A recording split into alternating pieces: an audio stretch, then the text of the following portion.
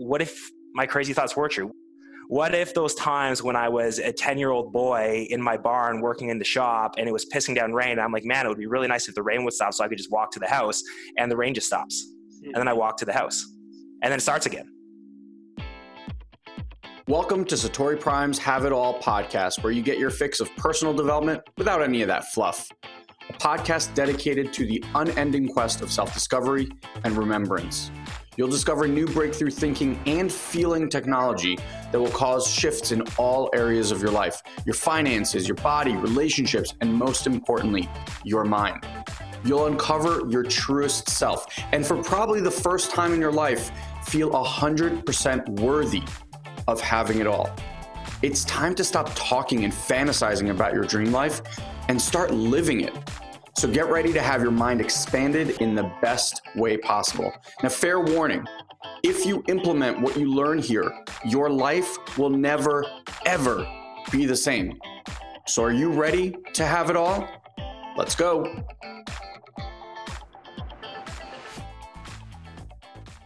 All right, dear friends, welcome here to another episode of the Personal Development Without the Fluff podcast. I am super excited for today. I have zero freaking idea what to expect today. I'm in a moment going to let this fine gentleman explain to you who he is, because I'm not really sure myself, but I'm going to tell you how we met. We were looking for some help with some technical stuff in our business. Through a mutual friend, he was offered as a consultant for some of the stuff we were doing with a new CRM system. And I guess I'm laughing because when people oftentimes give you like a consultant, it's like most of us, we're very specialized in what we do. And Devin came in and was obviously extraordinarily knowledgeable with what we needed him for. And then, unusual to somebody who starts working for you, especially in a consulting space, started kind of like branching his own genius out into all these different directions about things that he saw that were holes in our business, about new opportunities, plans and processes and things that he put into place. And I remember just getting off calls with him being like, I'm sorry, what just happened? Because again, you're not used to people operating in their kind of like zone of genius with a lot of creativity. And he flourishes and does that very, very easily. So as I've gotten to know Devin, it's very obvious that there's a level of genius here. Broad definition there with genius, but there's a level of genius here in terms of like his ability to synthesize information, different areas of interest, from really like the mundane to like the incredibly spiritual and kind of everything in between. And honestly, I just wanted to bring him on here to showcase himself. So that's what we're here for. I'm going to let him do his own introduction, and then we'll take it from there. Thanks for the kind words there, Guy. Yeah, so introduction to Guy was like that, and kind of introduction to myself is like that with each client as I've grown from where I've become. Very diverse background, very Christian upbringing. My grandfather was the head of the Mennonite Brethren Conference of Canada. I came up in the church going to 3 youth groups in high school, did the sound for the chapel. So just very, very devout. And that comes into, I think, where our conversation is going to go later and where I am now. But yeah, when I came into Guy, I had just stopped bartending. I was working as a bar manager. I was also working as a group fitness coach, and I just stopped doing that as well. And I just started working for, like I said, one of his friends and doing a lot of just technical stuff, more development stuff. But at the time, I just felt a connection to a greater level of intuition. So anyways, I developed a coaching business, and I just called it Devin the Coach. So you guys can check that out at devinthecoach.com. It just kind of talks about how you can work with me as a business owner. And really what I'm focused on now, where it's moved towards is, like Guy said, I see the systems in the overall arching. Not that everyone doesn't. It's just more, I like a broad, diverse range of backgrounds. And I really love seeking disconfirming information. Well, I almost said dissing information. Disconfirming information, such as, I went carnivore diet for 3 months, and then I did, back to the normal thing. Then I went full vegan for 3 months. Just like, let's see what it is. I wasn't always like this in my past life and past iterations of myself.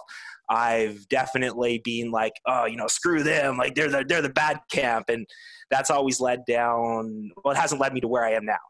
So that's a little bit about me, but yeah. I feel like Devin's the kind of guy, like you give him something that you're interested in, you kind of just like throw it at him. And there's a few people I know like this where I just love asking them about any area of life because I enjoy watching how their brain processes it. It's not about agreement or disagreement. Um, like how many areas of study on average are you in right now, would you say? Like what is it that you're really interested in right now? Well, so right now I'm developing myself in a lot of areas and very in a rigorous self-disciplined way. And this is all actually thanks to Guy and some of the posts that they have made on Satori Prime. So I was introduced or reintroduced to the concept of mystery teachings and magic through a post that Guy had made, actually, not even working with him. Yes, I've been going through and, recategorizing a bunch of their content, and through that, the keyword research I've seen and been instituted into it. But it basically, there was something he said in a post about a phoenix that just kind of triggered something in me, and it led me down a research path. And that research path, I just like to follow my intuition in the thread where it goes, or the string, as a quantum physics would say. But following that has led me into the understanding that all my life I've been approaching life as a magician. That's with a K in the middle there after the C. And the biggest thing with that is it's a level of understanding of all things. And taking your experience and paired with all the knowledge, and your experience is what creates belief. Now, for the long time, I existed in the thought that I needed to have a study or scientific fact or data to prove something, therefore discounting my own experience. But then I've just had a lot of experiences in the recent past, which is really just a memory that's led me deeper down this pathway. And then just saying, hey, what if that was true? What if all of the crazy thoughts I've ever had, and what if everything that, I've ever felt that maybe I discounted because someone was like, oh, that's not true, or the world says like gravity exists and that's a thing. It's what if my crazy thoughts were true? What if I actually could talk to animals? What if those times when I was a 10-year-old boy in my barn working in the shop and it was pissing down rain, I'm like, man, it would be really nice if the rain would stop so I could just walk to the house, and the rain just stops. And then I walk to the house and then it starts again. So embracing this, and, I'm only really 3 weeks into like a rigorous practice of self-discipline. And there was a lot of different people from different camps who really shouldn't have been talking about the same thing, who aren't even into magic, that were putting these different thought leaders and authors and pieces of content in front of me that were making me draw my own conclusions to end up where I am right now in this. Yeah. So I wonder about that in general. Yeah, I find that so often, we get to talk to a lot of people, both clients and non, but just like people we connect with. And I'll check in. I'm like, oh, how's your weekend? Or how's your week? Oh, I was really tired. That's what everyone told me the last few days. Everyone was really tired. So if you're really tired, you can say, I was really tired too.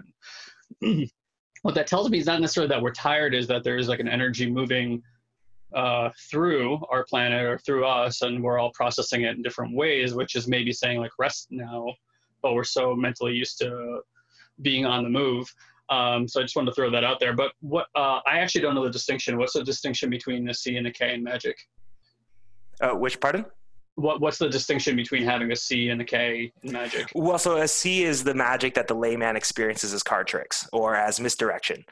Magic with a K refers to a practice. It's a rigorous practice of self-discipline and self-mastery. And I know discipline to a lot of people can be a dirty word. And for me and my Christian upbringing, it was a dirty word for me. And but there was a way it was written in this book called High Magic with a K by Damien Eccles, where he had just mentioned how by creating self-mastery through ritual, it helps you grow and develop and doing that. And I've already been doing meditative practices and yogic practices. Sure. And, I did CrossFit to tame my body, but it was always from the Western approach that my body's a system.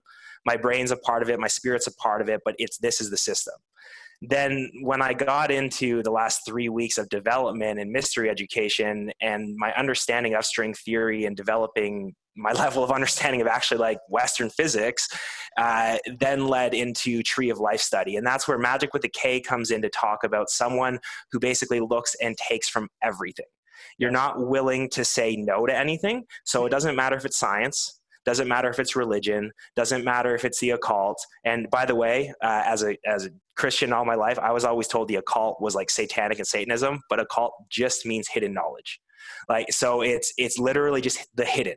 parts of it. And that's where I've always been looking for that. I had conversations with my mom growing up about faith and about things like that. And she would say to me, well, Devin, my faith is a lot simpler than yours. And so she would set up conversations with, the leaders of the church, the deacons, the pastors, about me asking why. Right. And when I came home from college for the first time, I remember having these hour-long conversations about the introduction of psilocybin in the Bible. And at the time, I wasn't considering myself a Christian. I considered myself agnostic. And I remember these conversations finishing with well, Devin, anthropologically, you're probably right. You're very researched in this, but, really it doesn't change my faith and belief. And I was just remember hearing that. And I was like, well, you are indoctrinated with the dogma, and that's beautiful for them. And that's their reality, and that's the truth. But to me, it always seemed like there was something missing. And now, since my discovery of magic, and on top of that, in that, just to, I don't know, move the topic to wherever, in top of that, on my level of Christianity, I'm talking about my faith and then where it is now, I guess. On the level of Christianity, I always felt that there was a problem with the divination of the Bible. Scripture, there's just something about it in the English language that just didn't work for me. And so with the understanding, and wherever you sit with this, it's your reality, but vibrations are what run everything in this universe. The power of language and the understanding of thought is actually just the vibration that's coming out of my mouth. We've put words and understanding to it at a global basis to create belief. That belief actually makes the ability for things to manifest as they are. This computer doesn't have sentience. This computer doesn't only exist because I'm staring at it and talking to it. Yep. Right. So the vibrations, by changing it from Hebrew and originally as the oral tradition of Sanskrit, all those long genealogy parts that never used to make sense to me before, looking at it in Hebrew and looking at the Key of Solomon texts and other mystery school teachings, when you take those words, those names, and you pronounce them in Hebrew, I get the same vibrational sense that I get through a sound healing practice in yoga or from a shamanic tradition, the same feelings at the different chakra levels. Now, I've always been really blessed with a current flowing through my life. So that's where, just to finish that thought, scripture is those things. When they were moved, it was about trying to basically experiment and experience the different vibrational sounds as they move through your body as you read that from a sacred rite. And that's my interpretation, and that's all it is. And I don't claim that to be reality for anybody but me, but that's my interpretation. So. Yeah, and to kind of flow with that, I've always said that there's a reason that there's only one letter difference between the word and the world, because it's and God spoke the world into existence using the word to create the world. Mm-hmm. So it's a very small, divination because of the vibrational frequency is what brought physical existence. And we continue to leverage that whether we know it or not. And it's interesting what you say about Hebrew, because the word shalom, when you say it shalom, and everyone for the most part knows that word, but it has the vibration of Om, just like it does in the Buddhist tradition. So it's Om, there's Om Allah in the language. And even things like Hebrew is interesting because it's built like a mathematical equation, right? So it's Dam means blood, like blood in the system. And it's Adam means Adam. So it's the blood, right? Like Adam, the original man, the blood of the original man. And then it's Bnei Adam. So you have an Aleph, which is the first letter, Bet to the second letter. Bnei Adam means human beings, or basically sons of Adam. So it's the blood, first man, sons of the first man, like that. And so it's very distinct in how things are built, and the whole language is like that, just this math equation that just replicates over and over again.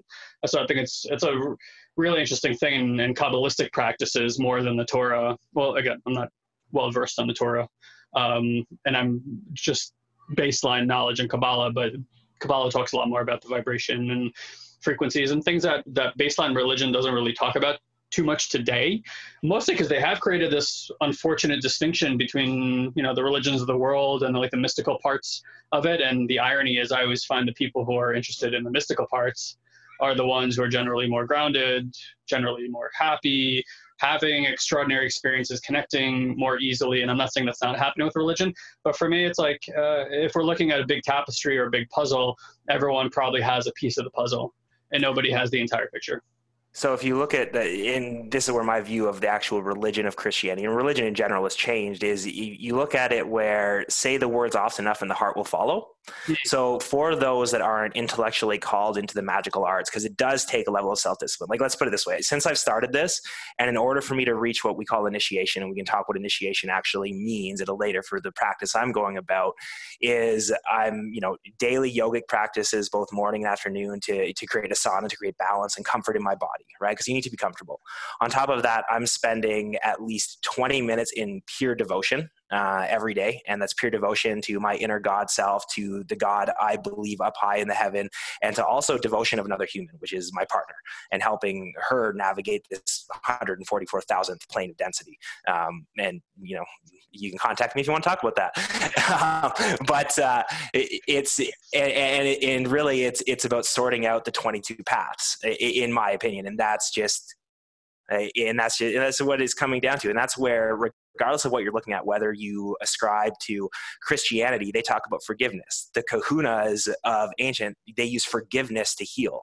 You go Yahweh or Yehovah, right? That's the same pronunciation as Yahe, which is the pronunciation in Peruvian of ayahuasca, which is the God. There's too much connection between these esoteric and mystical teachings and the vibrational sounds when you remove that.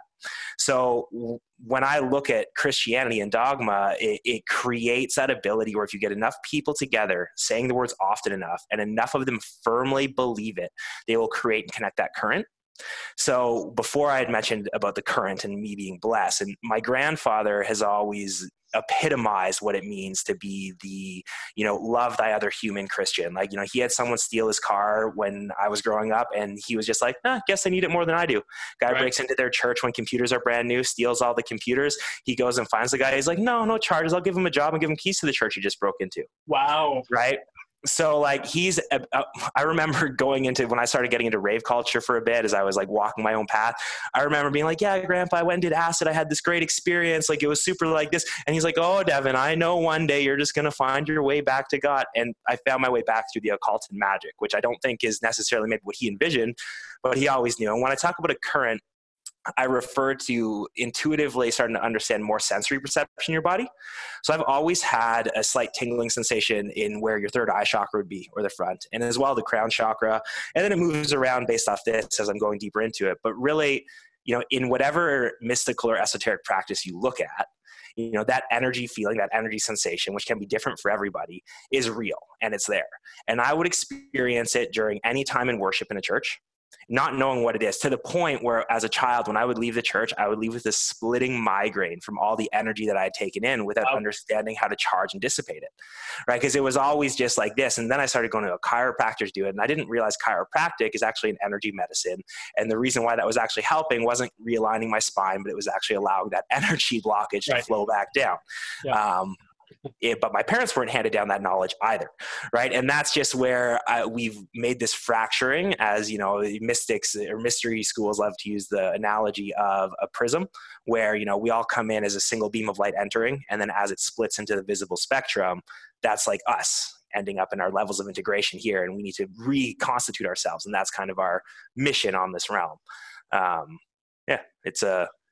It's easy for me to go down and just lose my train of thought like I did there and end up talking nonsense.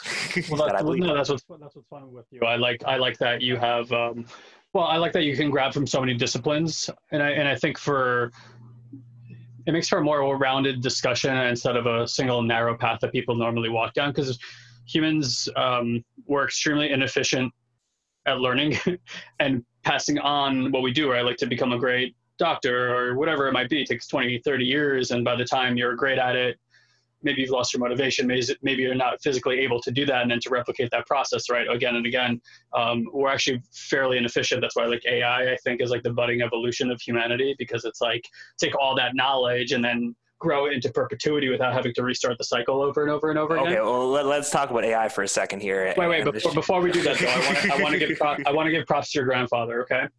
Because I wish that it was propagated more in the conversation for humanity, that it's okay to lose your way from God.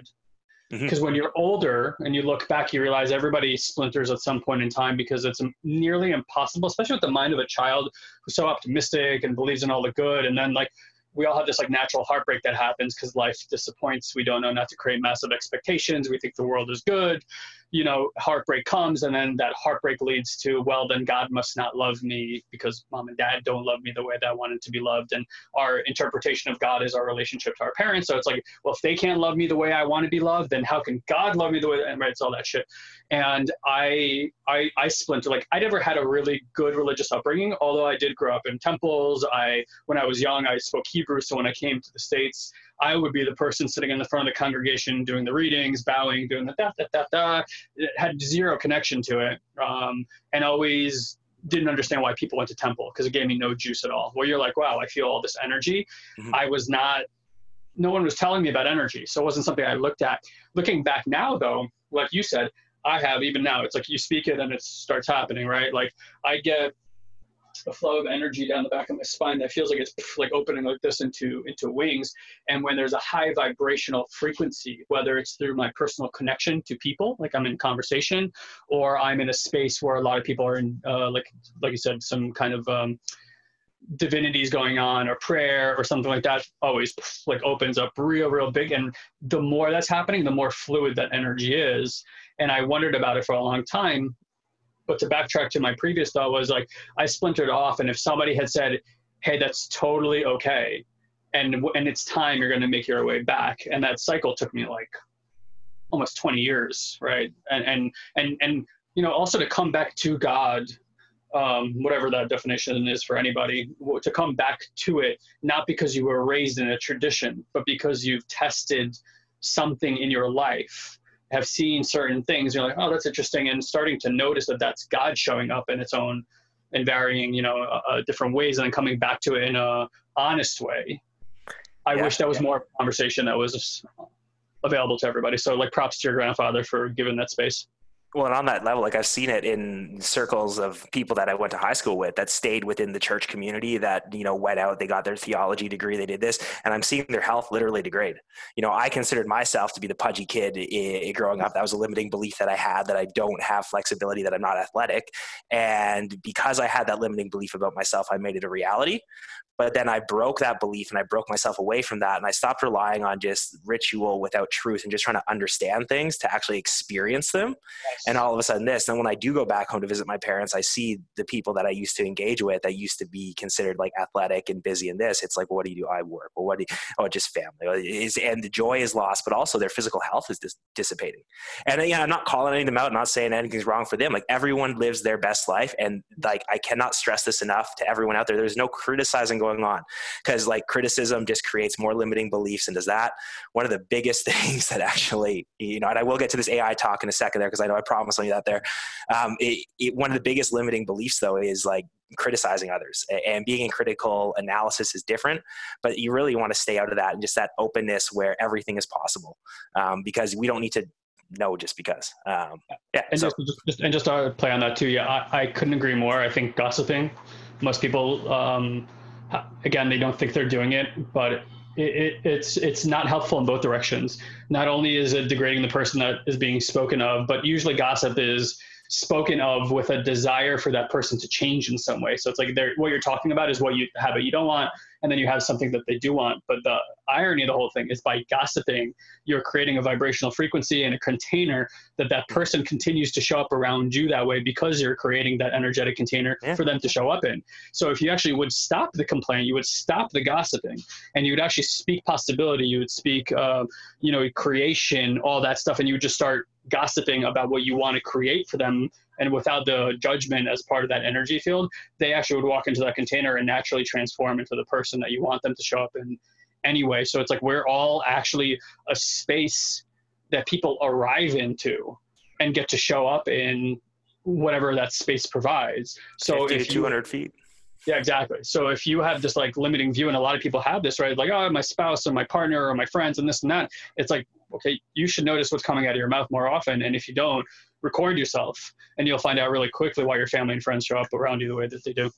But not even that. And this is where like forgiveness comes up in all religions and mystery practices and esoteric practices. The first step is to forgive yourself and everyone around you. The Hawaiians have a very beautiful concept of it. I'm reading a book right now called Urban Shaman, and it's just like blowing my worldview up of forgiveness. And it links so much up with like the practice of Christian forgiveness as well, where letting go of all the anger and truly forgetting is this. And they believe, and like there's a great book called The Body Keeps the Score as well, which talks about this in the terms of Western psychology and PTSD. So if you want to get out of the mystics, you can get this same information in that. But our bodies literally trap anger as stress and tension. And I'm a very tight guy. Like my shoulders, like this is like right there. That's my max range right now, you know? And the biggest thing is I've started doing the process of not worrying about the trauma that caused it, but forgiving the anger that's held within.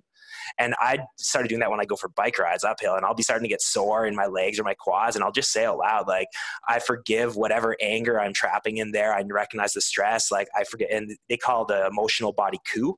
So like, you know, I release you from my coup, and just like, I will all of a sudden not have the pain in my quads or my calves as I'm hiking.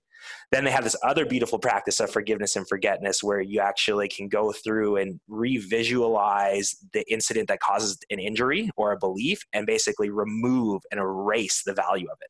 So I have like various injuries on my body, like that are scarred up, and I'm working this practice through and actually starting to see a reduction in the scars and a removal of it after just a week. And it's intense, right? Because I'm putting myself, and I've done a lot of visualization and meditation work before this. So let's be clear, like you can't just start doing this stuff. You have to like actually visualize. And I started by taking an apple and understanding how to create that in my head, you know, and then like removing it. And after I built that visualization, then like, can I understand my energy fields? And, you know, yes, I did it in a quick way, but I dive into everything full steam. So it's pretty incredible that what you're saying there about the forgiveness and forgetfulness. But just to get back to that AI there, because this all pairs into really like I mentioned the Key of Solomon text before. So that's a text known as a grimoire. A grimoire is one of the books, the magic books, the black magic books that the church ostracized and killed. And so the belief on AI and computers is that computers are nothing more than magic made practical for the common man. You know, if you look at the internal circuitry of a computer, you look at the fact that we're using literal crystals and higher energy metals to store and transfer energy as information. Those energies are created as thought constructs in the form of computer code, which is the exact same as creating a spell and putting energy behind it and putting it outward. And it's just this really incredible thing that we have this power to do it. And like, you know, even like I see these electric bicycles going by my house all the time. It's like, damn, like we've created this ability to self-power something off crystal. Like that man is moving up a hill based off of a crystal powered device, you know, like a base. And you know, you can say the science behind it, all of this, but that existed before we understood the science behind it. Sure. Right? Maybe we didn't harness it in this. So when it comes to AI and artificial intelligence, a lot of that comes down to the belief that people have of its accuracy. I've seen the studies behind it, and I've done it myself. The fact that just sheerly focusing on a different outcome from a random number generator or an algorithm will produce a different outcome, will cause a glitch, will change things up.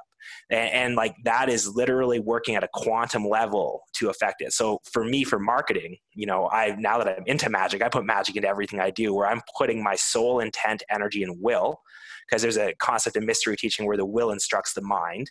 So as long as my will is directed, my mind will take me and do what I need to do. And for a while, I wasn't doing that. I was going through and I was actually quantumly entangled with one of my clients, Mike Bledsoe from the Strong Coach. And I haven't said this to him yet, but I kept on creating my own opportunities and products based off of what his next level of development was. So recently they're actually having a meeting of a brain dump right now. And I was like, oh, hey guys, I've already done like that whole thing. Here you go, have this. And one of the coaches comes back to me. He's like, whoa, like, are you coaching people on this? I was like, I'll tell you later. Like, so like, that's where like, I have these experiences all the time. Right. And it was actually another individual who was in that same realm who's been really good at calling me out for that with his business. He's like, Devin, the last thing you did wasn't your best work. I noticed it's out of your scope. You got scope creep going on. And he said that, and I did a meditative check, and I was like, oh, wow, like I'm totally producing other people's stuff right now. Wow.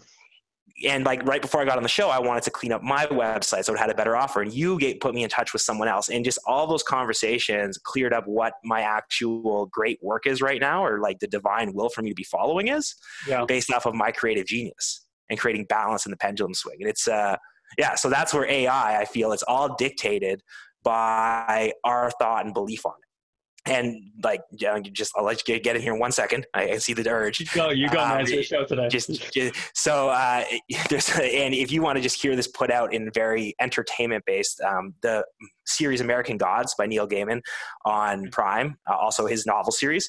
In one of the early episodes, Mr. Wednesday, or like God of War, he says in there, or when he's on a plane, he's like, Newton said that air flowing underneath causes updraft or some shit like that, and now everyone believes it, so now we're sitting in this metal tube that shouldn't be able to fly, but it's flying. And he's like, well, no, Shadow Moon's like, no, it's physics. And he's like, yeah, okay, or some ever such shit. So really put it into your mind, do the planes fly because actual physics, or did enough people start to believe it after Newton theorized it that all of a sudden that became reality? And you can look at that as a development in our physical understanding of the world. First, we say everything's made of these baser elements, fire, earth, air, water. Okay, so that's what it is. That's what everything is. And then we get into the alchemical elements and the philosophical. And I think that was a great loss to our educational structure when we started viewing those as actual things. Like the fact that I was taught that an alchemist is some crazy crackpot sitting in his basement trying to make lead into gold is such a shame. Freezing up there, bud? Yeah, I think I am. Yeah. So it's, there you're back. Yeah. It's a shame. And that's, pulling it all together. I lost myself there. Sorry. You were saying about how, like, with, it was my fault. A lot of, because when I started going, you started following me. I actually see how your energy works. You're like a tracker, right? So if I'm getting lost, you're going to get lost with me. But you were saying how, like, when a lot of people believe something like drag or airflow, that it's going to like be pulled into our physical manifest. Yeah, exactly. So that's where your belief has to be strong enough. And that's where when you get into these mystery teachings and education, you have to work yourself to undo your previously held beliefs, your social beliefs, your cultural beliefs, your familial beliefs, your beliefs about the human body, all of these things, so you can actually develop it. And when you look at this in the term of physics, now I caught myself back on the string, because that's where we're going. It's the string theory.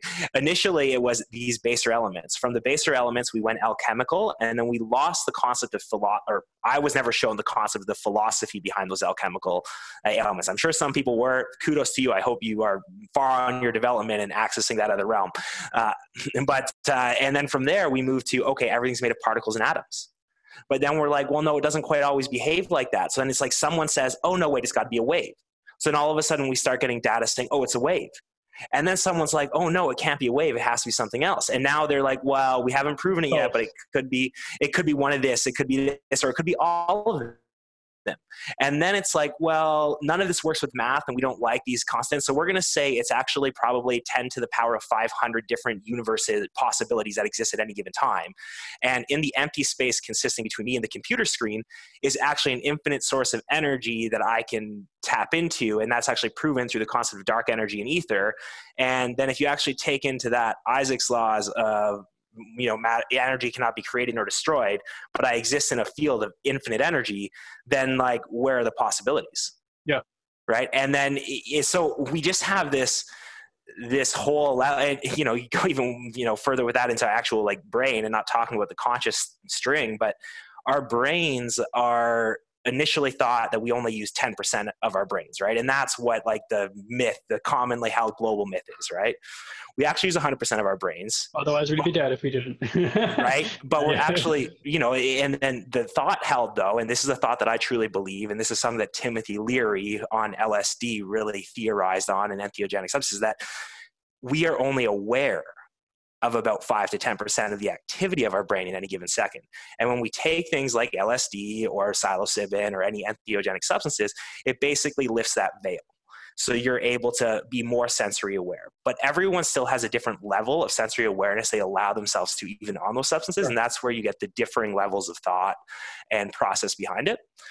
So it's just, there's so many life circumstances that have just always led to telling me that these are the truths. So now I'm taking it a step further and saying that everything in the world is real.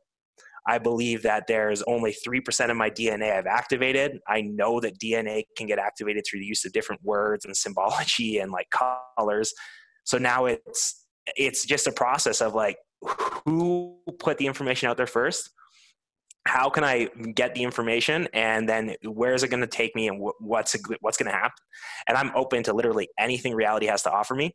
You know, about a year and a half ago, 2 years ago, I started saying every morning, I live to 195 years old in good health. I ski, I fuck, I bike. It's not a problem. And my girlfriend thought that was crazy. My family thinks that's crazy, but I've said it enough times that it's gone from crazy thought to real thought in me. And then it's led me down all of these paths to where I am researching magic. And even if magic isn't real, it's putting me on a level of self-discipline where I create balance. I spend my days not in awareness of the time as a prison, but that I can actually move the dilation of time on my conscious spectrum. And it's just a beautiful thing. It's not for everybody. You know, my girlfriend, for instance, and this is where a lot of people on this path probably hit a strife, is when you're not in line with the person you spend the most time with on this stuff. But everyone's perfect in their own reality. And like, that's where her ground and her love is. And it's just the devotion. And if someone wants the knowledge, they can come and seek you out, right? If someone doesn't want the knowledge, it's, you know, you can talk about it because it's something interesting to talk about, but it's all for everyone to live their life how they want, right? And then that's where it leads into a new understanding of like the Christian term of heaven and hell. And back to those grimoires is, I was never taught this, but back in the start of the early church, the thought of heaven was that it wasn't for everybody. It was for a select few. It was for the archangels and people who ascend and become creators, versus there was the underworld. And there was you could carve out a pretty good life for yourself down there by being buried with certain talismans and objects, but not everyone there. And it was the magicians and the angels and those that reached their divine will that were able to ascend to heaven to basically become creators or manifestors themselves. And the more I look into all the practices and religions, that's really what I'm starting to understand more and view, is that but it doesn't require a complete devotion of one's whole life. Like, you still live in this material realm and live comfortably, but you just develop this. And it's like things like, okay, well, I eat a cleaner diet now. I, practice my yoga twice a day. I make sure I move in flow. I don't miss my sessions to go out and bike and commune with nature and like tell nature how grateful I am for it. Like, it's, again, the whole weather thing, just telling the clouds, thank you for coming. I love the fact that you're here. You're here for a purpose. Whatever you're serving is great, but I also would enjoy the sun's energy on my face right now. I've had the clouds just move out of my face and allow me and my girlfriend to sit outside on our patio when it's being kind of cold and windy. And then it gets a little cold and I'm like, close my eyes and meditate. And it changes back to nice. So is it because I'm changing things? Is it because I'm looking at it differently? Did anything change? Like, and that's anyone can say whatever they want. And I'm all good for it because belief is beautiful. Yeah. I agree with. So that's a lot in a short while there. I feel like part of my mission, my purpose on this planet is to challenge the base narrative that's on planet Earth. Like, it doesn't resonate with me. Like, our story of genealogy doesn't resonate with me. I feel misled. And I've always felt misled because, and I don't know how more people don't. I mean, I'm sure a lot of people do. How we don't feel misled when we look at how the world is showing up and how people show up in that world, because people who would feel comfortable and safe in this world would not have to act in the ways that most people tend to act, because everyone's just trying to create safety all the time. It would be fascinating as a global experiment to say, hey, look, even for the next month, hey, you don't go to work till noon. And what you do with at least 2 hours of your morning is practices like yoga or movement or go outside in nature or whatever you connect with, but more of like, practices that move energy, whether it's just shaking and doing Qigong or Tai Chi, something that made people more aware of it. I feel like the 21st century is the transition for even the Western mind to adopt itself to energy.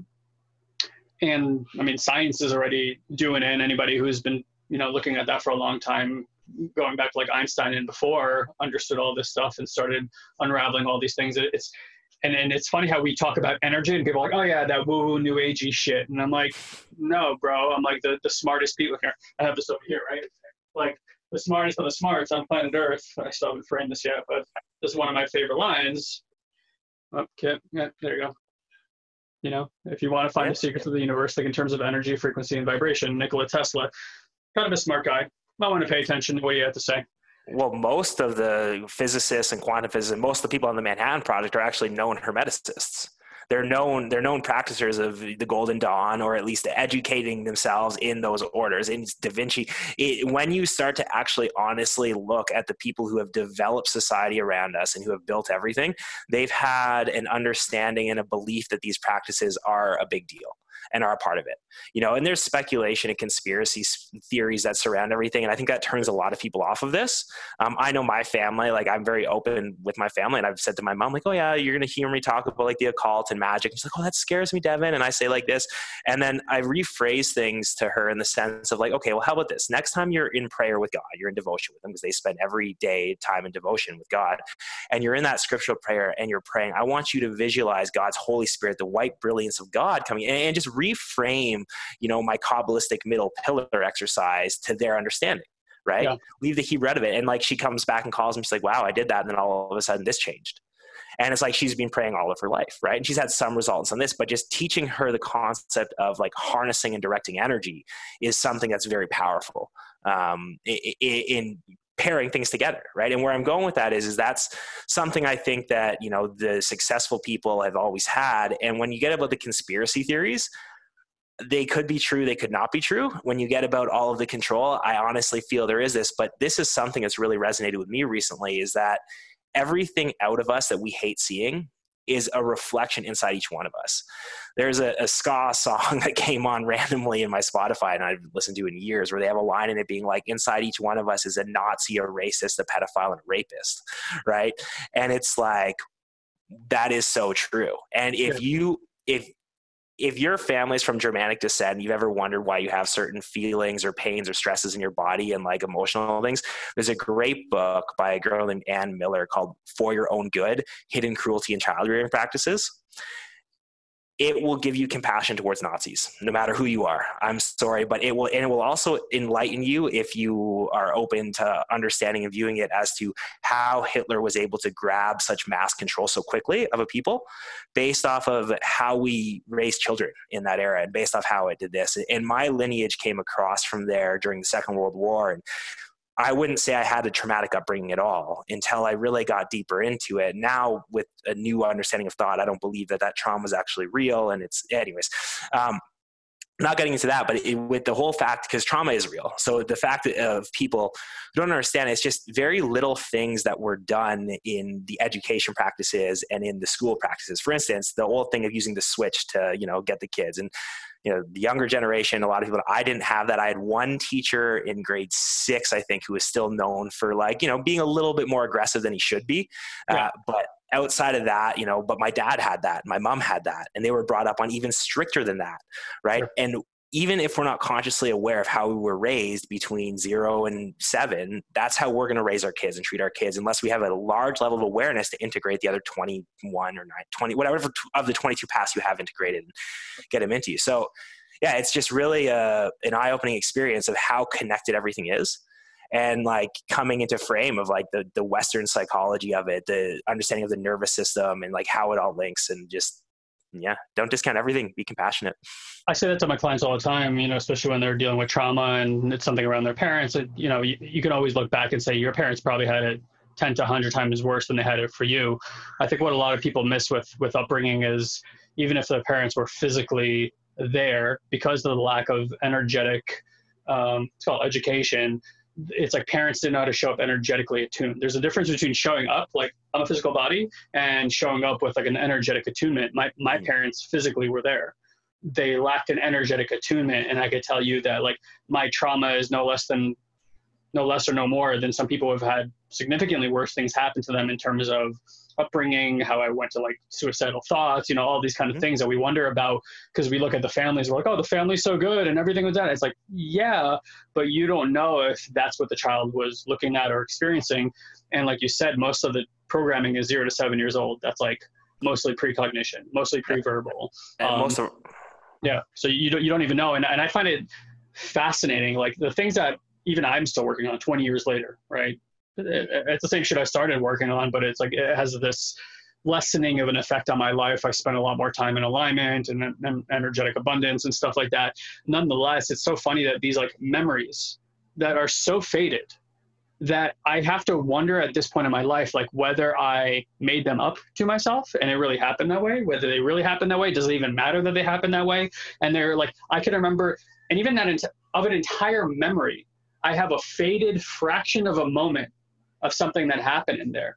And yet in a weird way, somehow it seems to like identify who we are, what our belief systems are. And it's like, you really can barely remember any of these things. And it's so interesting. So to me, it's like, if the memories are faded, and we already have so much science that says like you can't trust your memory, there's a 50% degradation year over year of that, then the only thing that it says to me is, like you said, the energy's stuck in the body.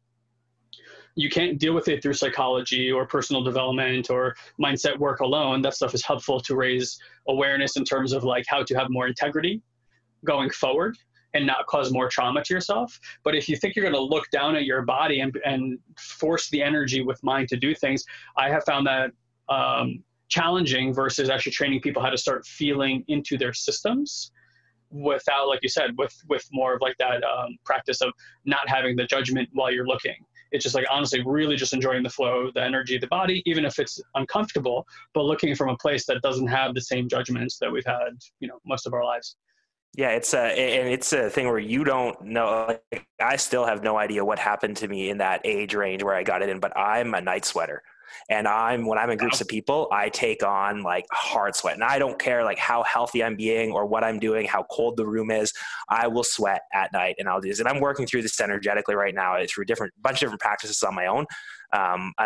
I like the true magician, right? He is neither apprentice nor mastered. He comes in and learns everything himself. So that's kind of always the self approach, which gives me the level I have. But so with that, like there's something going on inside of myself that puts me in that state of hypervigilance whenever anyone's around, to the point where now I realize I'm a very strong empath. My partner, she's amazing, and she's into horse magic, and like is this wonderful, like has opened my eyes up. And actually, without her introducing me to some topics, I wouldn't be as open to what I am now. And then like developing my love and fervor for information through that. But in that note, as a partner, she likes to sit in the we'll just say the heavy metal end of the spectrum, like the death metal end of the spectrum, to go as far as it goes. And being an empath, I never realized before how much of my energy and my vibration wasn't mine. So once I started to actually and then why I was so called to be in these wide open spaces. I love the mountains. I love big open spaces, but I like doing it with very few people. When I go to a ski hill and there's lots of people, I don't have the same enjoyment. So I go out there on my own.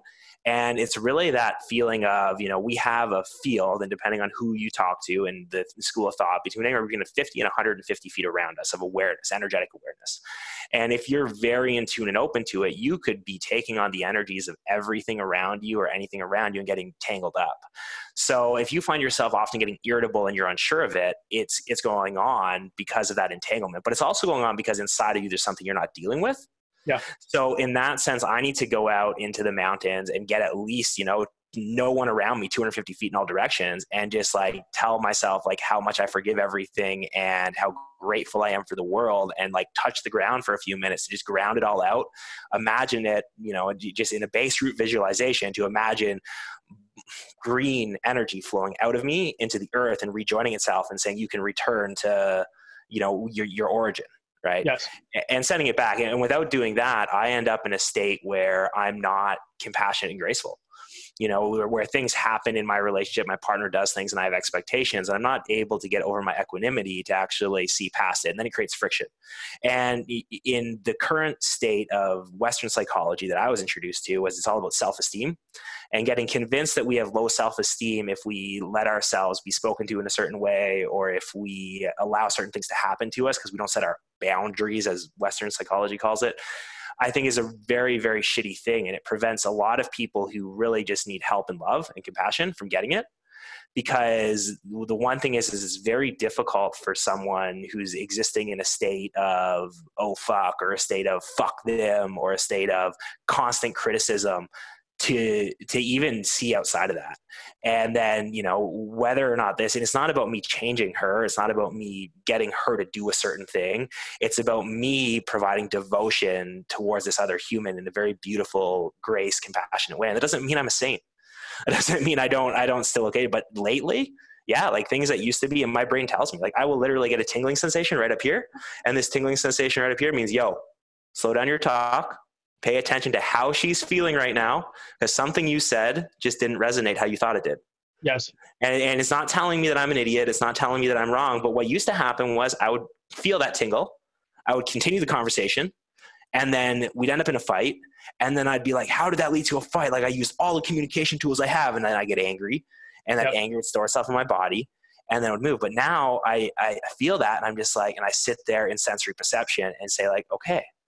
And like, and I feel it, but I'm not, and prior to going into these practices, my energetic principles used to be, which I now realize is very unhealthy, but to be imagining my aura as a bright reflective shield and severing cords. And I was taught that through a book, and it kind of works, but it actually creates a negative environment. It prevents you from actually achieving forgiveness and being there. And I know some people are like, well, it's just a visualization and it's just this, but it is real. It's real to me. So it's real. And that's where you really come into play. And just on that note, because I think a lot of people give up on visualization when they close their eyes and they don't see a vivid picture of something. Visualization doesn't mean seeing. Visualization can be feeling, it can be sensing, it can be auditory, it can be literally nothing but you just carrying a thought and saying a single phrase in your head. If you do want bright visualization, one of the paths that the magician took to achieve that was through going ahead and drawing, because drawing from memory requires you to think visually. So the very first step in that is choosing an object, and every morning sitting in that object and staring at it for a minute, memorizing every part of it, then take it away and shut your eyes and rebuild it. Once you can rebuild it, then start to change it in your mind's eye. Then once you can do it without even looking at the object, you're ready to start moving on to other things and actually drawing that object and other objects. And you'll notice that when you start doing your meditative practice and visualization practices, that you'll actually like see what you're trying to visualize and see, and you'll get more clarity from it. Then I've coupled that with dream recall. And like dream recall is one of those things where when I first started off, my first dream recall was 2 sets of words, shipping container and itchy butthole. And I didn't know, and I still don't know what those mean. But just as an incidence of like how silly it can be or whatever, I wrote them down, and like, I have no meaning from it. In the magical practice, you don't look back for another 2 months in the one I'm in, but by just doing that, I'm getting more of a connection and recalling more. And the lower brain really works on symbology. And I'm a firm believer now that it works on symbology that we're not aware that we have in us. Because when I'm reading these ancient texts, like the grimoires and everything, I'm seeing these sigils or like, basically iconography. And it's linking with me and describing certain feelings or emotional states that I really have no reason to. And it's just really, it's interesting. We talk about like symbology and what was that doctor's name? Let me look it up real quick. Dr. Emoto that did the Messages from Water movie. And even that, right? Like the messages we send down, they take it and there's all these crystalline structures that are basically just vision sacred geometry. When I sat in silent meditation for 10 days, it's actually why I have the tattoo, right, of the double tetrahedron, is because what I started feeling was not just my field, like I'm sitting inside the field, is that all the particles of my body were made out of that shape. Mm-hmm. So I thought to myself, as I go deeper into my system and as I go closer in, what I actually see is this imagery. And I was like, no shit, this has been used as the symbology for God, for, in the Hebrew texts and Indian cultures and stuff like this. And then I thought, well, what else is about this? I started doing research, and it turns out that all subatomic particles are this shape, like that which creates our universe, right? So it's like science is reflecting the same thing spirituality has for a very long time. That's why I ultimately ended up with that on my skin. You said a lot of other interesting things there. You said a lot, so I'm trying to just recap a few things. So we just do this again, but more focused next time. Yeah. No, I mean, I actually, what I wanted to bring you on here for was to people see these streams that you have. I think they're really, really beautiful. You were talking about your partner, and something that I wanted to tell you is next time something like that happens, if you locate where your awareness is when something like that happens, because we were talking about our parents not showing up in attunement, right? So it's like, here I am, physical body, I'm doing all the things that I was told to do in communication and psychology that are supportive of you. But in that moment, we're still getting like, fuck, I'm not getting connection. So what's prudent is like, where's my awareness when that's happening? Because my awareness is creating something that's like an alchemy, right? That's all constantly happening between a relationship. So something I've learned in my relationship, you could try it in yours if it works, is like drop awareness down into your hips. Mm-hmm. And actually like feel through the hips, because it's like the man is like the support system, right? But if you think about like, where's the fulcrum in the body? Like, where does the balance come from? If your hips are out of whack, like your whole body is out of whack, right? So it's like pelvic alignment is really important. That's on the physical structure. But when we're talking about energetic, it's like, if you want to get ground, you want to get base, you got to be hips or below in your feet. So it's like the woman, and if we're talking about like feminine, masculine energy, the feminine energy is not feeling held and balanced in that moment, and the feminine is like the abstract, right? So it starts flowing up and like kind of going off in a lot of different directions, and the man's like, wait a second, where did that stream come from? Because it's like that communication speaks in abstraction. It's where we all go for creativity. We go to the feminine, right? It's like, oh, let me take my time, and let me, like, dance is very creative, very fluid, very abstract. So it just helps to like, okay, cool. I must have lost my container in the hold. So you go back down to the hold, you'll see things shift in that relationship. Something to try. Well, right. And literally over 120 beats per minute of a heart rate, people stop hearing. Like they stop hearing things, and like that's not even necessarily just selective. Like, well, it is selective, and there is actually like spiritual and conscious reasons to it. But in this Western psychology, if we're just getting rid of all of that, it's proven that over that people stop hearing every word, because their heart and their emotions are just so high and hot. And one thing that I do to keep myself down when I know I'm working with an individual who has the ability to run hotter, and that's a beautiful thing about her, because like you have to have swing in both directions, right? And the farther you swing in one way, you'll swing just as far the other way, right? It's about keeping it in the center as much as possible is the key. But when you really have those experiences, I can lie down on my back. I forget where I read it, but just lying on your back in an open, vulnerable position with my hands by my side, as though like I'm not trying to protect anything. I'm very vulnerable. It's very hard to be vulnerable when you're in such a state. And going a step further, if I put my legs above my heart, all of a sudden it's like, it's impossible for me to hold any anger. Now, when I get up, sometimes, your conscious mind will start to trick you into saying like you're angry, but you're actually not. You're just remembering things that you shouldn't remember. And then that's a whole nother practice you can build. It's very incredible. And it's just really just being open to that feeling, and just the ability to, I guess you have to really get over that concept of the ego of expectation, where, really the best way to see it is see someone waiting in line. Very rarely does someone just stand and wait in line and just stare patiently or sit in quiet contemplation. Even when I was up until recently going to do nothing, my do nothing had a plan. Oh, I'm going to do nothing today, so I'm going to go and I'm going to meditate for this much time, and then I'm going to go and do this, and I'm going to go and do this. And it's like, well, that's not doing nothing, right? Still trying to achieve. Mm-hmm. You're still trying to achieve. You're trying to be master over your environment, right? Yeah. And that's really where, in order to be able to, I think, achieve full forgiveness, compassion, and grace, is not schedule time to do nothing, but be content with the world around us in complete awareness. And like, awareness doesn't mean I'm thinking about being aware. Awareness just means, and this is something where I'm still, and awareness doesn't mean vigilance. Vigilance can mean awareness, but awareness doesn't mean vigilance. And I have a bad habit of switching to vigilance when I'm trying to be aware. And I think a lot of us do when we meditate is because we're trying to be aware, especially when you're doing environmental meditation, where you're trying to be open to everything in the environment. Are you being aware or are you being vigilant? Right? So, and one practice I do to do that is to just be aware and vigilant. Is I have people that live above me and a couple with a dog over there, and like there's another place there. So I try to visualize at any given time. Like right now, I'm visualizing where they are, if they're home, if they're not, and this. And I might be right, I might not be right. But just by me keeping that level of awareness, not vigilance to see if they're there, but just awareness, it helps me as an empath to not walk around the world being concerned about other people's energies. Because I'm just like, there's people in my space. And as I started doing that, when I was talking about biking and having that 200-foot sphere, I will be in that sphere, and literally 200 feet away, all of a sudden a bike that wasn't making any noise will have a click and all my attention will be drawn to it.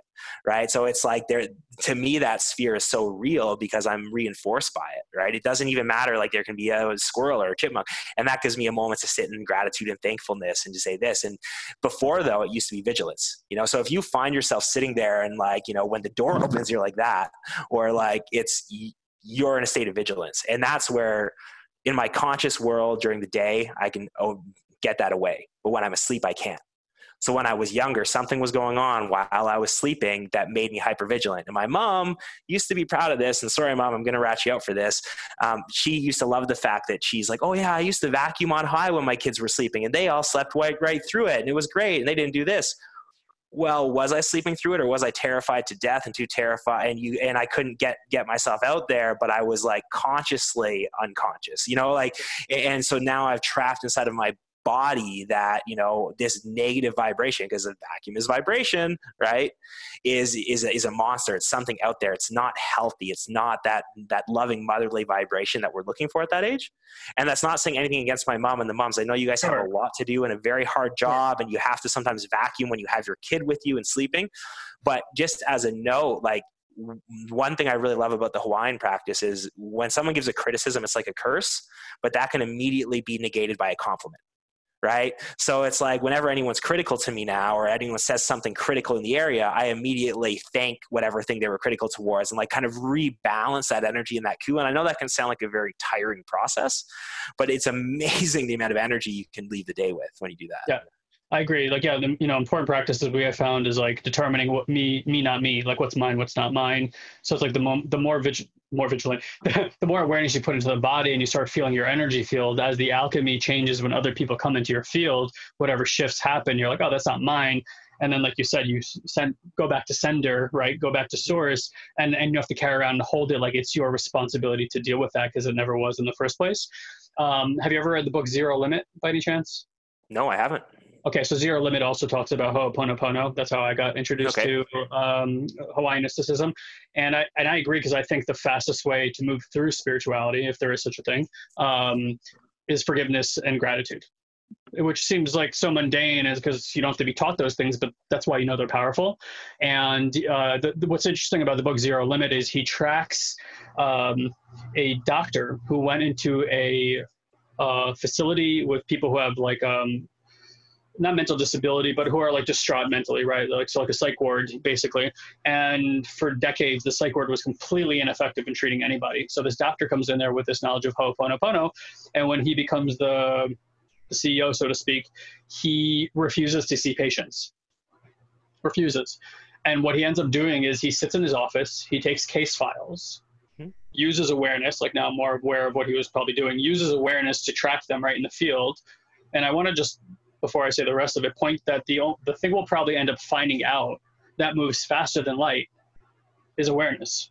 Because there's awareness on wherever you want it to be in the universe, and there it is. And if you've seen like Dr. Stephen Greer's new documentary, or like have followed his work about aliens, like they're doing meditations basically by placing awareness somewhere where we're calling in these entities, and I'm sure they're showing up here what looks like light to us in the way that we're able to see them, but it's really like their mastery of awareness and how they can locate themselves in space and time and things like this. So anyway, back to the story with the doctor. So he sat there and he would just look at case files and he would just say, I love you, please forgive me, I'm sorry, thank you, that kind of stuff over and over again. And I think wasn't like a year, but let's say over, I think a decade, maybe even 2 decades, he effectively cured everybody in this hospital. He was so effective in the practice that they closed the hospital because they no longer had patients.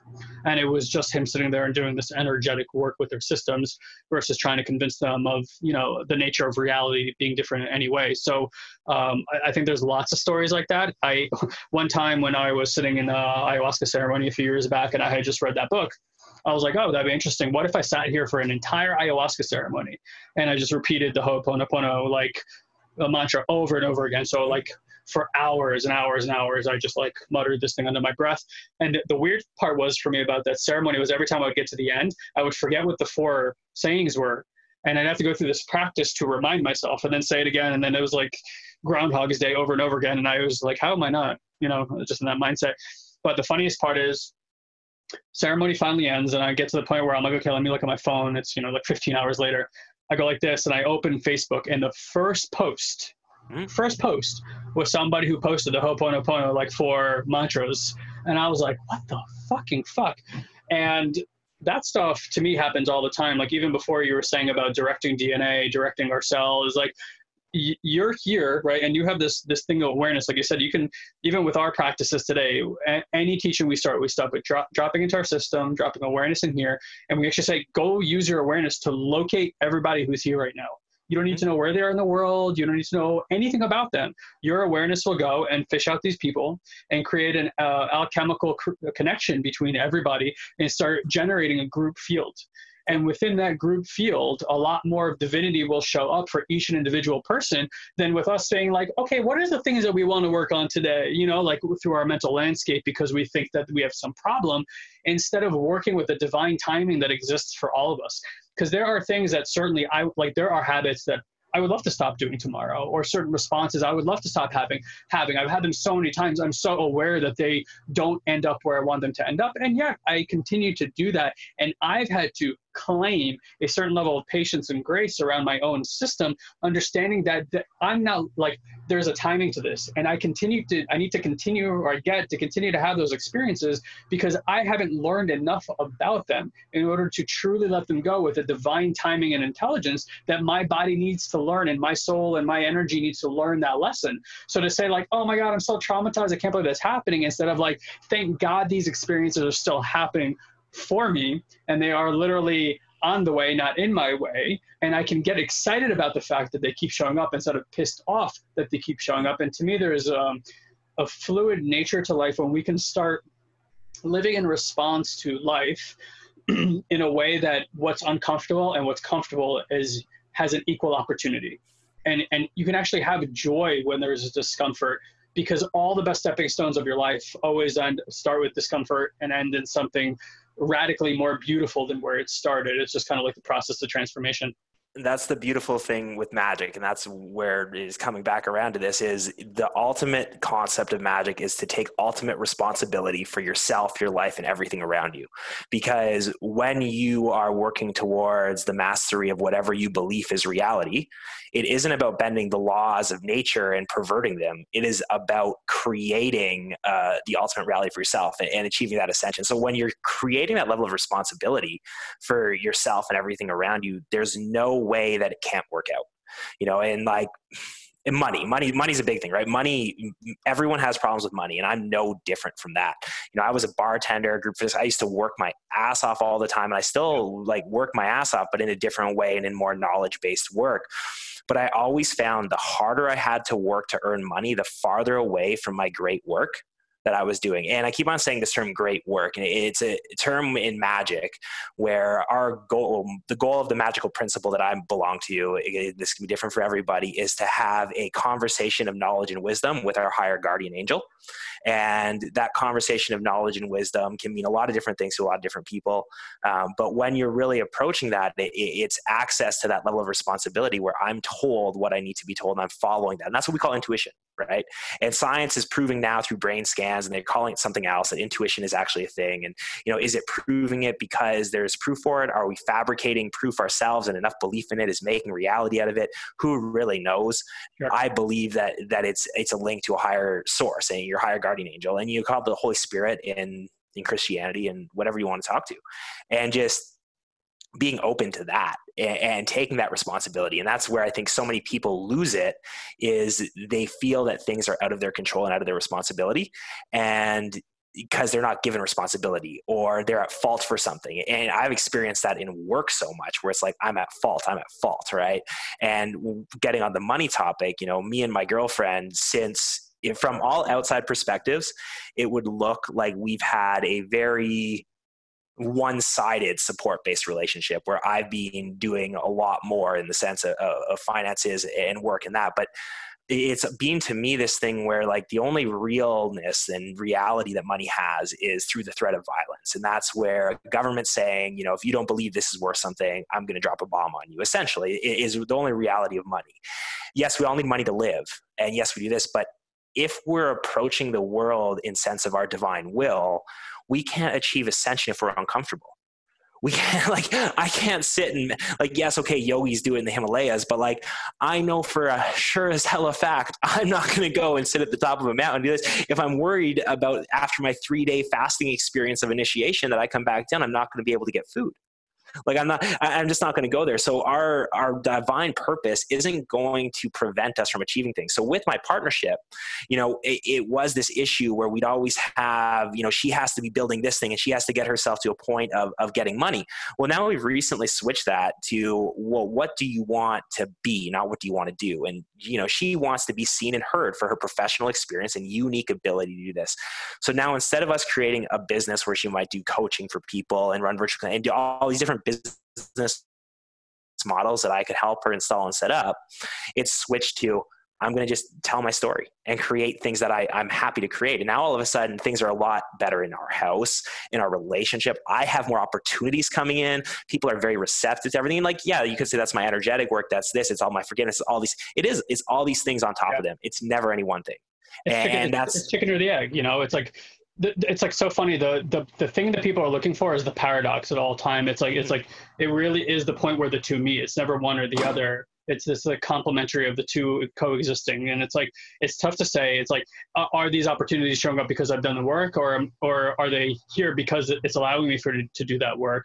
And I agree. Like we use money as a system of measurement, but money is energy. It's an exchange energy. And at the end of the day, all I've seen with money do is just magnify characteristics that people already have. So I look at it as a magnification energy. It's like, if you're an asshole, you'll get a lot of money. You're going to become a much bigger fucking asshole. And people are like, well, I'll be generous when I have money. I'm like, you won't unless you're generous now. And then money will make you a lot more generous because you'll have more resources. And like, you'll have this flow that's coming through you, and money will show up so that you can keep moving the energy. Energy likes to move. And it's looking for systems that allow for energy to move. So I like to think of God as like, this energy that's like flying overhead, and we're all these antennas walking around. But most people's antennas are like bent to shit and are, been bent this way and that way. And if everybody remembers the old AM, FM radio stations, right, you're like turning the dial and get that static, and then you like land on a station. But if the antenna is bent, you never land on a station, or you hear like a word here and a word there. If we even think about the chakra systems, it's like, and there's misalignment there, then it's like the light energy is trying to come through the prism, right? Like you said, but it can't come down through it cleanly. So it's just refracting in all these directions.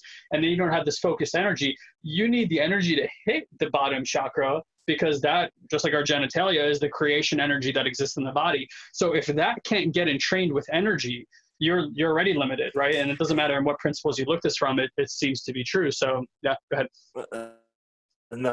Well, the funny thing is that when you talk, energy systems are like the simplest systems in the world, but we've made them the most complicated, right? In the sense where we're changing things, and we've changed things so drastically through all of our, where, you might have, clockwise, counterclockwise rotation, your wheels of life spinning in a different, and like, there's truth to all these energy systems and all of these different practices and where they are.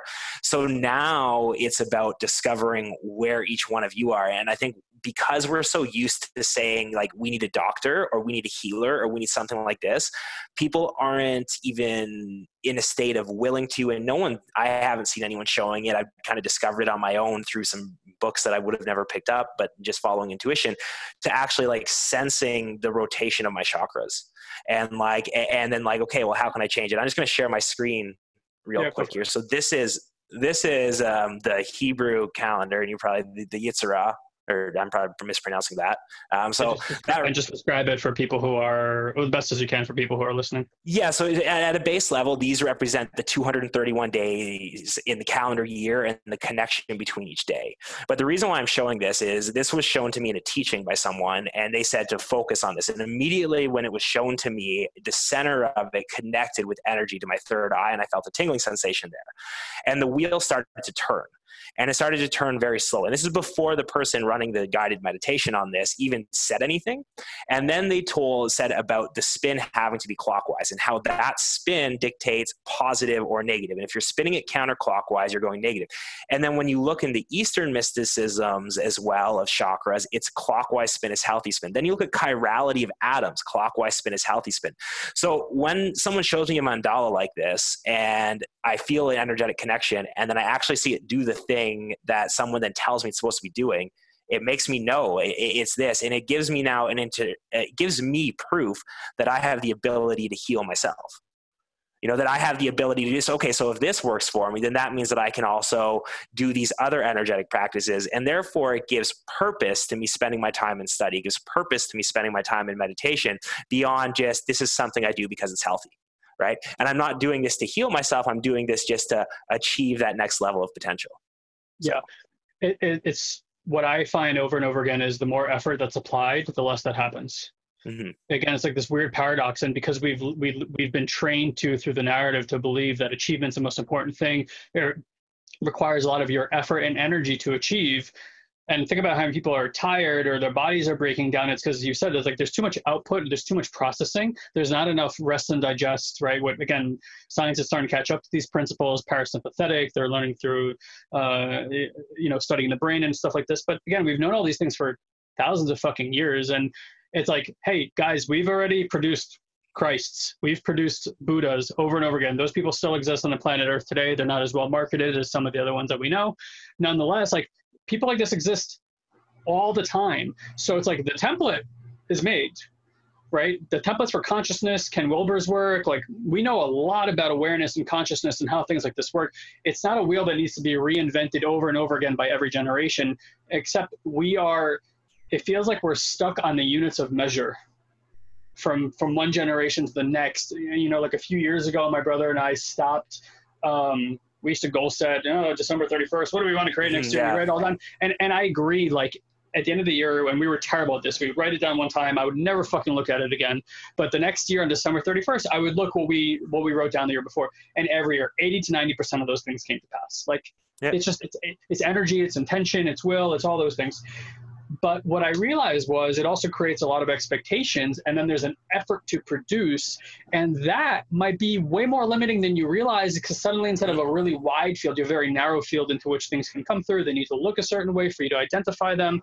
So we were like, fuck it, well, how would we shift that? Well, the shift for us was goals became more about our emotional and feeling experience. Like, how do I want to feel next year, right? And it's like, and everything that doesn't feel like that is something worth getting curious about, not something worth getting devastated about, not something worth trying to understand. Like, most of my clients that come to me, they're like, the best thing you taught me is to get curious and be interested.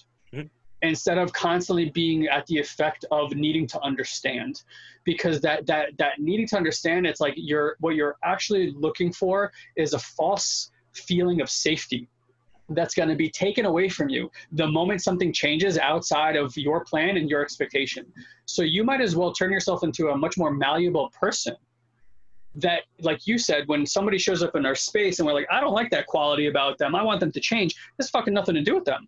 That's a quality you haven't become holistic within yourself. Because if, like, you're like, hey, look, I don't like my anger, I don't like when people show up angry around me, and we don't think to ourselves, I don't like my anger, we think, I don't like their fucking anger, right? But if you started diving deep into every time you got uncomfortable around your anger, and you brought more love into that space, more forgiveness into that space, anybody who showed up around with you with anger, all you'd have is empathy, because you would see that they're stuck. You wouldn't see that they're doing something to you. Why do you have to take on their emotions? Why can't you affect them? That's a driving principle. Why is it that something negative in our sphere, and these positivity police, I call them, why is it that the positivity police running around are like, no negativity in my sphere? It's like, if you're that positive and you're that light of energy, shouldn't your vibrational frequency be able to affect those around you?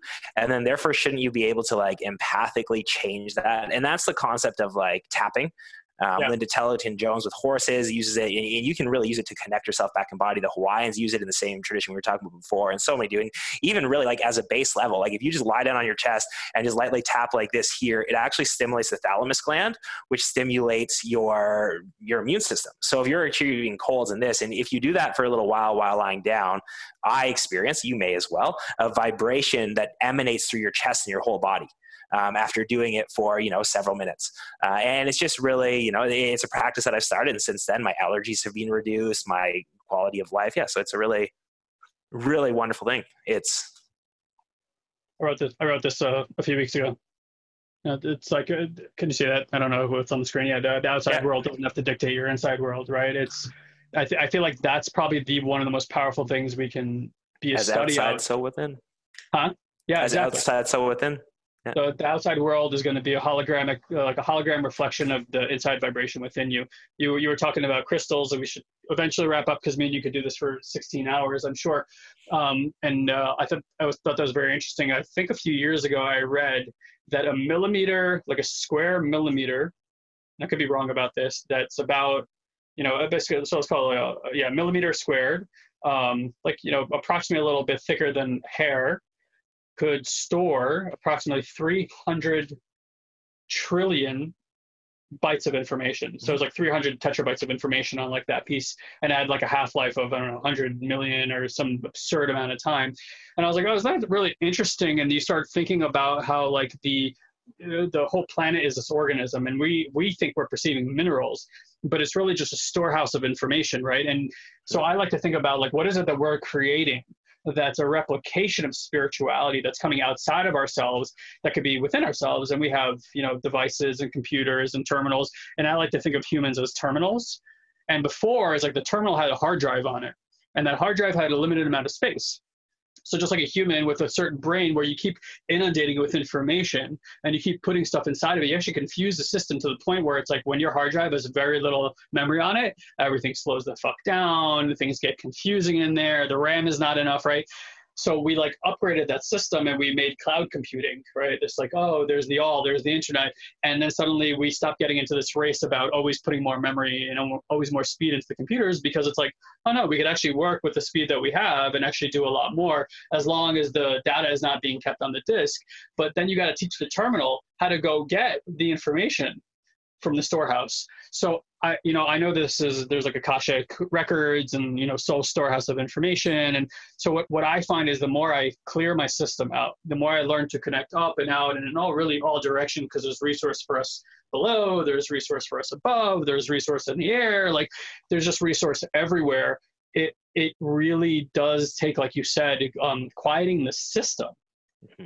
I never heard that 120 beats per minute. That's a cool thing, like lowering all that down so you could hear.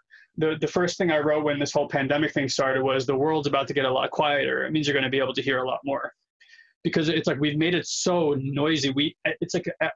We're so fucking retarded that like our entire environment right now has been created to take us away from the one thing that really matters to all of us. And we keep creating environments that make it less successful or less opportunistic to actually pursue the awakening of man.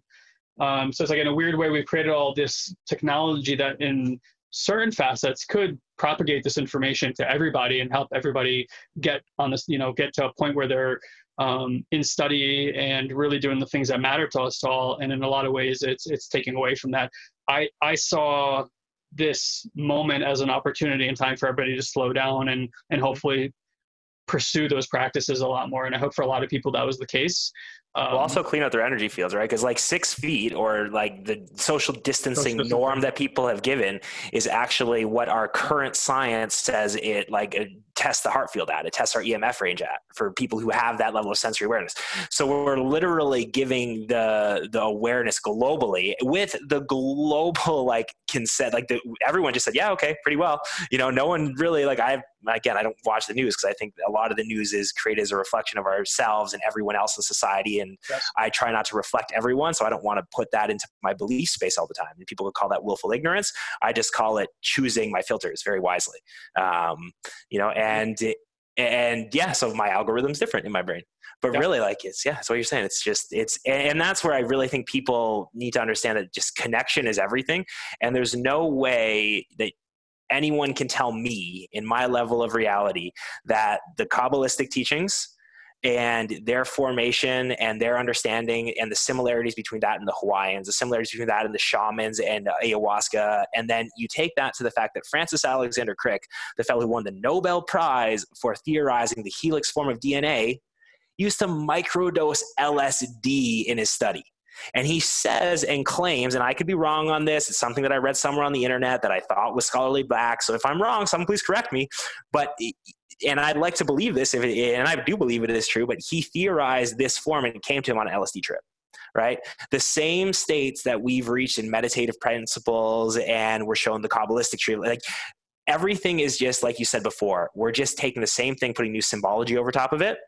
If we can just get over ourselves and say, hey, listen, this might be true, this might not be true. Because guess what? We remove our expectations. When we open ourselves to the belief that everything is possible, you don't have expectations. If you don't have expectations, your ego is less engaged. If your ego is less engaged, you have less hate. If you have less hate, you have less anger. If you have less anger, you have less stress. If you have less stress,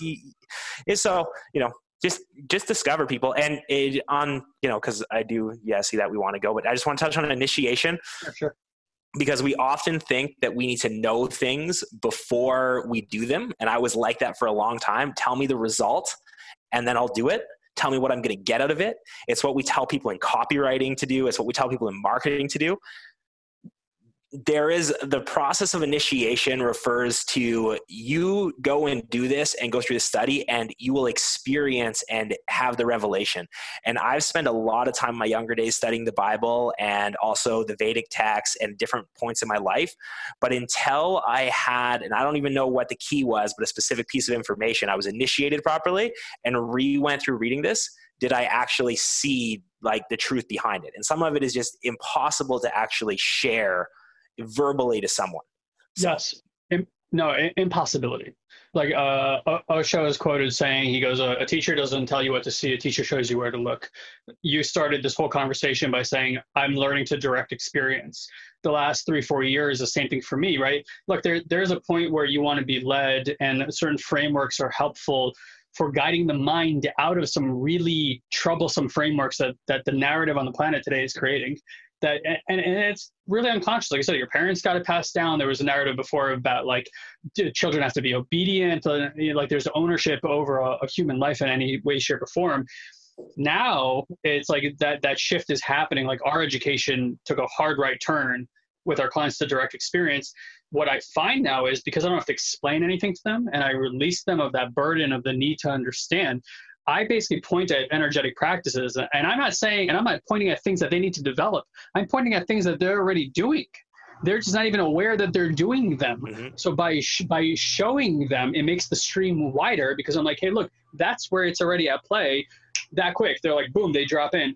And so things that used to take sometimes years to get to in terms of understanding happen sometimes within days, weeks, or months, depending on people's varying experiences, because they're getting a direct taste. No one could tell you what a strawberry tastes like by explaining it to you. You got to put that thing in your mouth. You got to take a bite. And when you're really present, you're going to start noticing a nuance. And this is true for even food that you eat on a regular basis now. You even forgot how it tastes. But if you slow down and you really actually brought sensuality, the energy of sensuality to it, and you start getting bliss, every fruit, every piece you'd eat would be a level of appreciation and a direct experience that would actually open something up in your system. So now, it used to be like that the education was about informing the mind how to see things differently so that you can change the bodily experience. But if you have a direct experience, you're changing your vibrational frequency. And if what's inside will show you what's outside, then change your vibrational frequency, and then you'll see that the world and people start interacting with you differently. Reality will show up differently. Now, reality is showing up differently, and because you're living in a reality, you'll be like, that's interesting. That's interesting will start reinforming the mind about the truths of reality.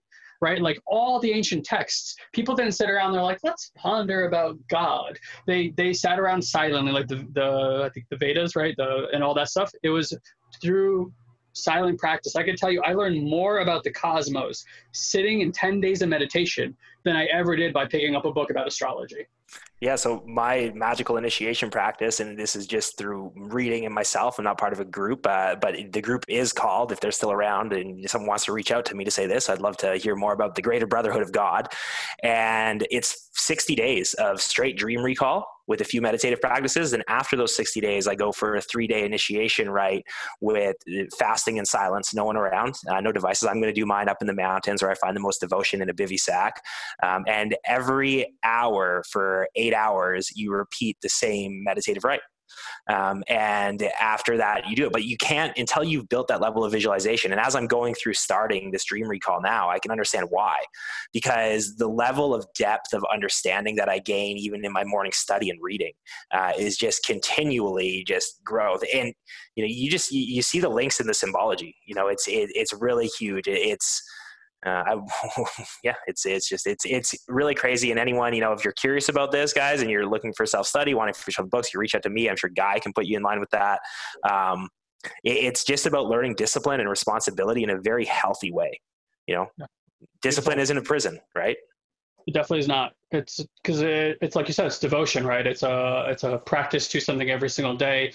The more I've been around indigenous cultures and seen how they treat everything ceremoniously, you realize we're not in awe of our lives because we don't live in a ceremonious state. We take everything for granted, where it's like everything that you do, from eating food to brushing your teeth to washing the dishes, can be done with a level of devotion inside a ceremony. I'm not saying I practice that all the time, but certainly I'm much more aware of these days where is my awareness while I'm doing this thing. If you're in a complaint, I can tell you where your awareness is not, and where, so. Well, grandma's food always tastes better, right? Her awareness and prayer was on you as she was making that. That's why whenever I'm home, I any dietary restrictions I had and anything like that, whenever I'm home, I visit grandma and I let her cook for me, because it's not even just so much about the food. And like, she hates that she has a small kitchen now and her carpal doesn't let her cook the way she used to at like 90 something. And so like, but age is just a number. She's been around for a long time. It's that prayer, that intent into it, right? And that energy. And that's exactly what you're saying. It's just like, you gotta just like, you gotta put that intent into it, that prayer. It really matters. It really matters. Yeah. Present. There's an incredible power with presence that we are scraping the surface of, and it goes extraordinarily deep, that I think most people are unfortunately not exploring or getting interested about. Unfortunate or not, I don't know. Like I'll leave it at that. Again, I know we could talk for hours. If someone was going to reach out to you, what would they reach out to you for right now? Yeah, so you can go to devinthecoach.com. If you go right now, there won't be a contact form on there, so you can find me on Instagram to contact me. But you can reach out for me for any of the topics we discussed here. I follow my intuition and go from there. I do feel that eventually some kind of magical coaching, vibrational energy will come into my space. Currently, though, I'm mainly helping entrepreneurs and business owners from mid to growing companies achieve better marketing, predictable profits through using systems approach. And as Guy said, it's that overall view that I bring to the table for strategy. So devinthecoach.com and or find me on Instagram or Facebook. I'm not that active right now, but who knows when I will be. Yeah. And I would just say, like Devin said, and we've been talking about a lot here, is like, follow your intuition. I know when we first had our conversation and we were considering hiring you, I was like, I know when I'm a yes, like I'm always like, okay, I do want to do this thing. And I always remove the money consideration first. And then I say, okay, if I'm a yes, then if the universe reflects that yes this next week, then I'll take action on it. Basically, that's how it works for me. And then a whole bunch of shit happened that week that I was like, okay, I guess we're working with Devin, right? Like it's not even up to me. I'm just looking for clues whether or not that's in alignment with what's going on in my life. So if you guys are listening to this and you're resonating, I would say less with the content and more with the vibration of this man. Like, I've been in the marketing industry for 9 years. Devin is one of the most fascinating, interesting minds and energy that I've been around maybe this entire time. And you could tell even by the level and speed at which things are coming out of his mouth and how many different disciplines he's synthesizing at one time, there's like an extraordinary level of genius that I really appreciate about you, my brother. And like, I'm so excited because I feel like we're pretty early on in our path together, and there's like a lot I could never do it without your belief in my genius. And that's the biggest thing. So, and I want people to be clear on this, and I hold that in the highest regard, because people like Guy, because people like my mom and my dad, and I know it sounds kind of like, to say, but because they believe in my genius, I'm able to access this genius. And because I believe I have access to all the wisdom, I don't know when I gained this belief, but I had this belief ages ago where once someone thinks of something, everyone has access to it. And string theory is kind of starting to prove that in consciousness. So I've always lived there, and I've had many times, even in conversation with Guy and Alon, where something comes out and I'm like, where the hell did that come from? Right? I don't remember reading that, or like, it's this crazy thing. So regardless of what you're doing, reach out to me. And I made the joke before about not posting on Instagram, is because since I've started this business, I initially started this being like, yeah, I'm going to market and I'm a marketer and doing this. I haven't had the need or the ability to complete my website or start doing my social media, because I'm working in such a will that people just keep on referring me to people, and they keep on giving me that power and doing this. So really, guys, go out there, follow your intuition. And if your intuition is to reach out to either me or Guy for anything, even if it's not something we talk about on our sites, like, get an answer back. You never know where it's going to lead. So totally. I couldn't agree more. All right, my friend, thank you for being here. Love you very much. Well, love you so much, Guy. Have a good one. I really hope you enjoyed that awesome conversation as much as we did delivering it. And as always, thank you for your continued loyal support and your listening. Now, if you haven't already done so, please make sure you go to Facebook right now and request to join our amazing private group. It's called Personal Development Without the Fluff. It is a quickly growing community with amazing souls and amazing support. So if you've enjoyed this podcast, I can absolutely guarantee that you will love that group. Also, as I mentioned earlier, if you head to satoriprime.com/mysatori, you can grab that latest 90-minute mind expanding training for free. So go grab a notepad, a drink, and buckle up for that one amazing ride. Well, until next time, have an amazing day, my friend. We look forward to personally connecting with as many of you as possible and seeing how Satori Prime can help you achieve your dream life today.